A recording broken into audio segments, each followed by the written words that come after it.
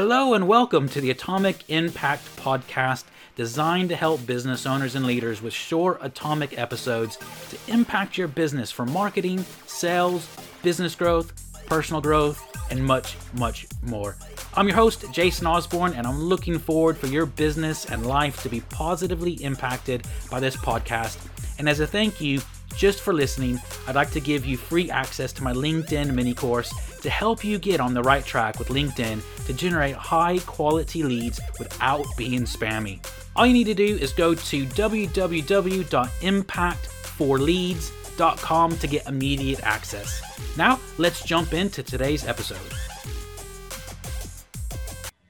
Hello, it's Jason Osborne here again with the Atomic Impact Podcast, and we've got another episode today with the amazing Karen Green. Karen is a business consultant, mentor, and author of several books, including the bestseller Recipe for Success: The Ingredients of a Profitable Food Business. She's a well-known speaker within the UK food and drink space, speaking at events such as IFE, National Convenience Show, and others. She's passionate about enabling foodpreneurs to achieve profitable sales growth through better understanding of what constitutes a successful listing in UK grocery. We've got some cool stuff I'm going to ask Karen about today around that as well, which is pretty cool. Her course, Pitch Perfect, teaches everything they need to know, from who to target, what to present, and how to negotiate the perfect deal. She also volunteers for Virgin Startup as a business mentor, and very happy to be a foodie judge for Quality Food Awards, Great Test Awards, and Great British Entrepreneur Awards, which doesn't sound like a bad gig at all, Karen, to be a food tester. So welcome to the show. Thank you for having me on. Really looking forward to the chat. Yeah, it's amazing. So I love food. Food's great. Good. It's amazing. It's amazing. So we've talked pre-show about a couple of things, and you had mentioned a concept to me that I was like, oh man, we've got to talk about this. And you call it elastic shelves. And while this is what you work specifically with your clients within the food industry, I think the concept as a whole is really important to business owners. So what is elastic shelves? What's the concept behind that?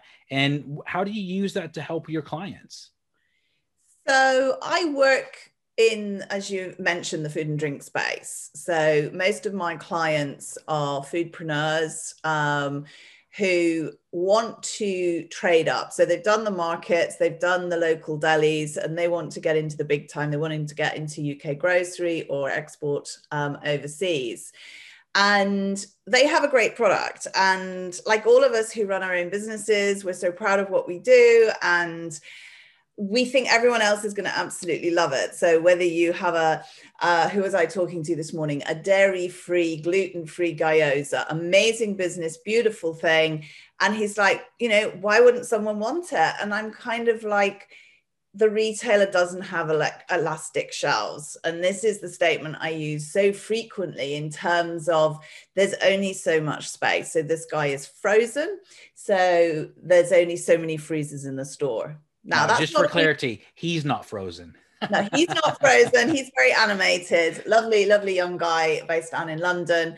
But his products are frozen. Yeah. So they need to go in a freezer. And there's only so much freezer space. And so you don't have elastic shelves, you don't have elastic freezers.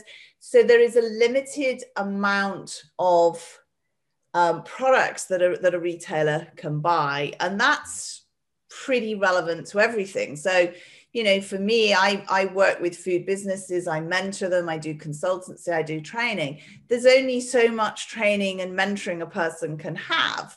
And actually, funnily enough, it's an interesting side story, but I have a client who had me as a mentor, still does. And we got talking one day and he says, oh yeah, Eddie thinks that. And I went, are you working with Eddie? And he went, yeah. I said, have you got any other mentors? He says, I've got 4 of you.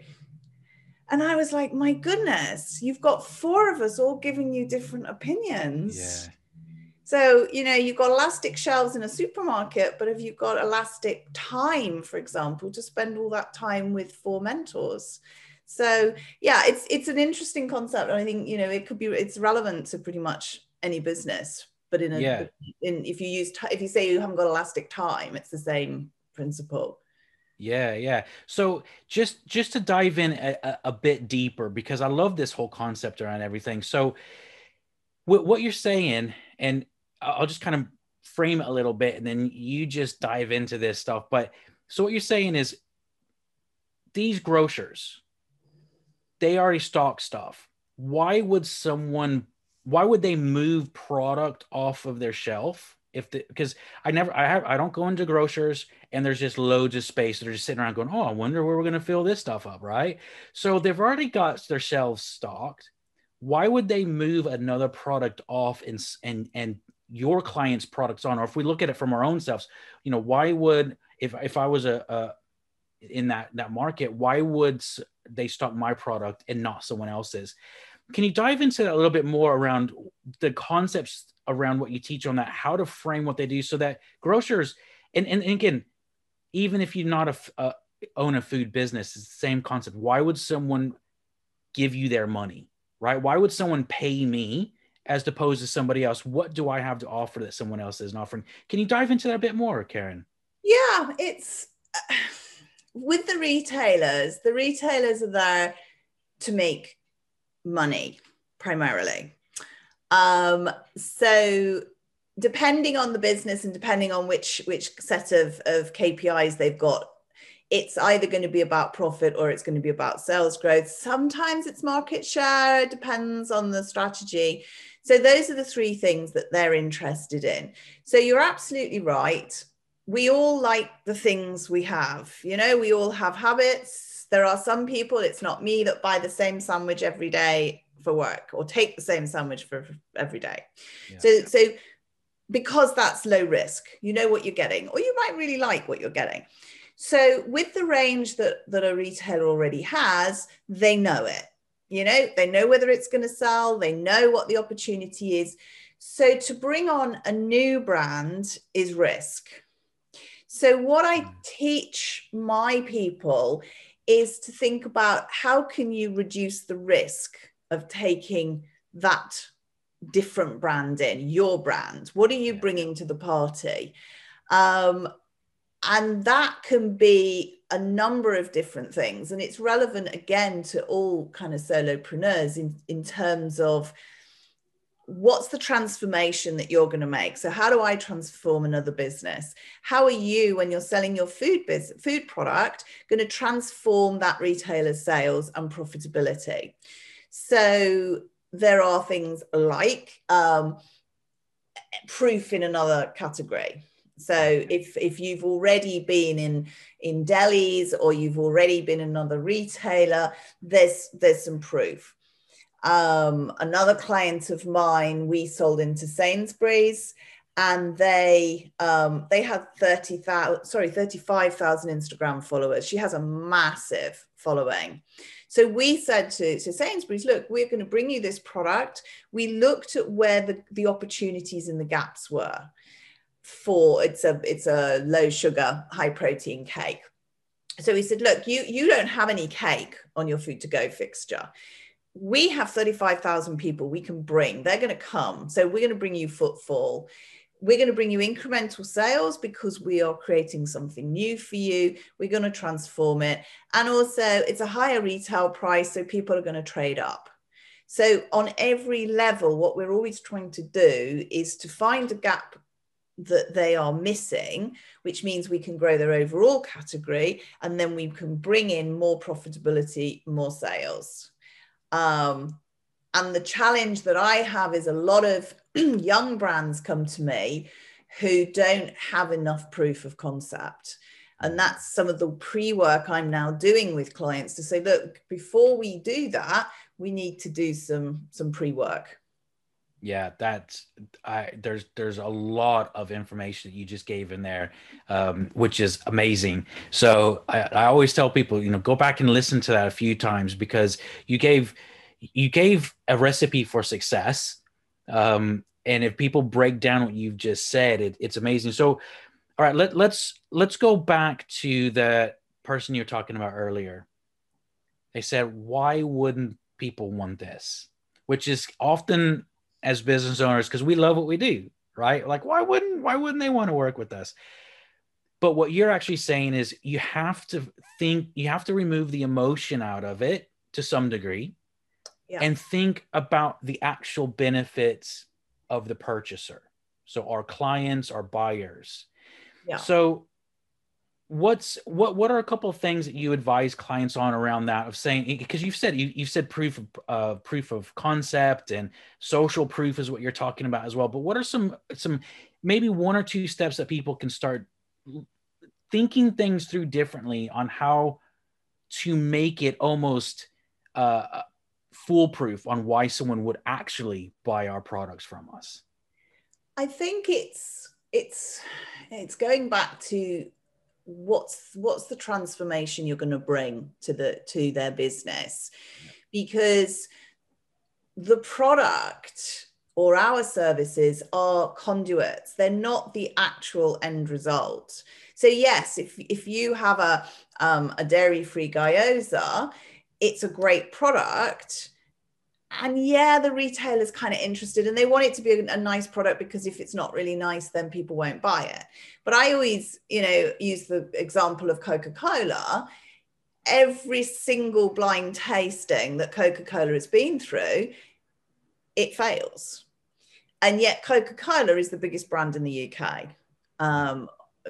In fact, I think it is the biggest food and drinks brand. And I don't know, and in the world, it must be pretty up there. So it's not about the great product. And it's also in plastic. And it's also full of artificials. So all the things that and I'm going to keep using this gyoza just as an example, because it's just the one I spoke to this morning. So the gyoza, in terms of tick points for being an amazing product, it fits all the market needs, it's bang on trend, it tastes amazing, it's great, but he's got 328 followers on Facebook. He's not going to bring people. He's not created a brand. And Seth Godin, I think, said it really well when he sort of says, your logo is not your brand, your packaging is not your brand. It's about the tribe that you're bringing. It's about the transformation. It's about the whole emotional piece. Yeah.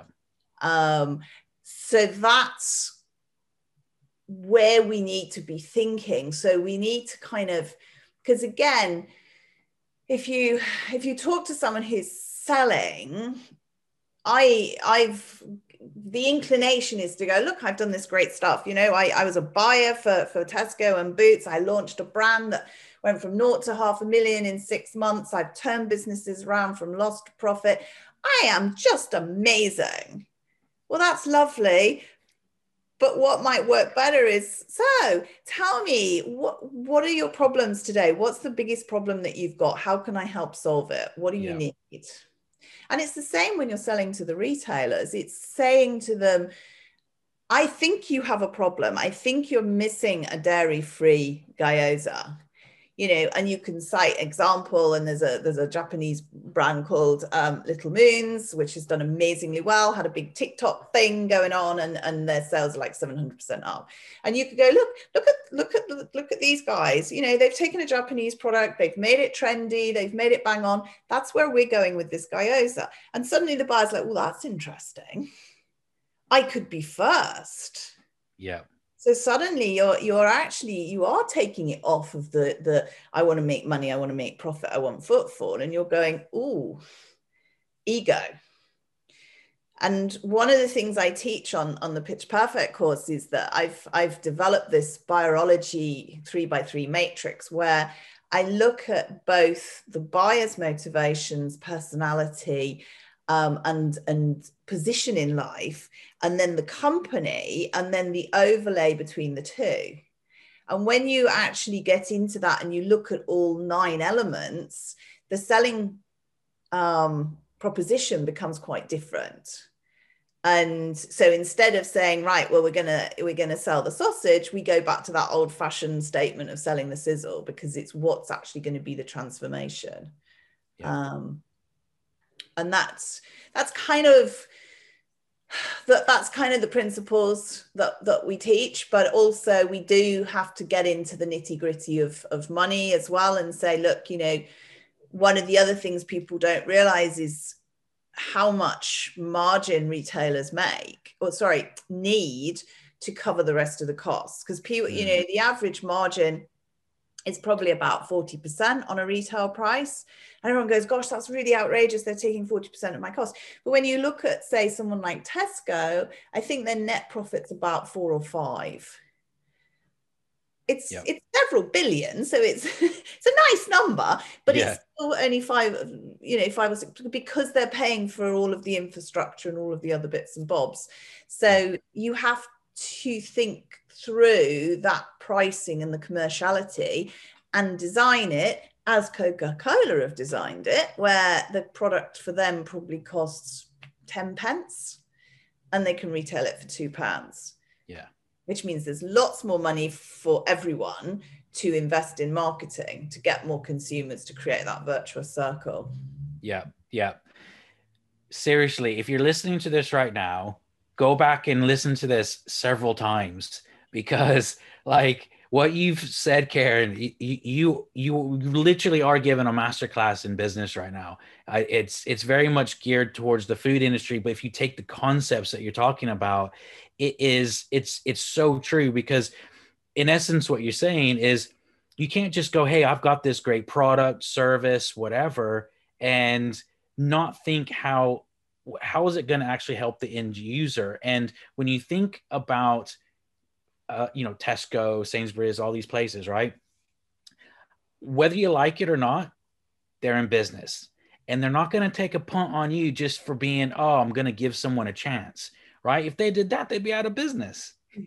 So you have to position what you do to make people go, yes, okay, that makes sense. And yes, sometimes, people will take a chance, but it has to make sense for them to take that chance as well.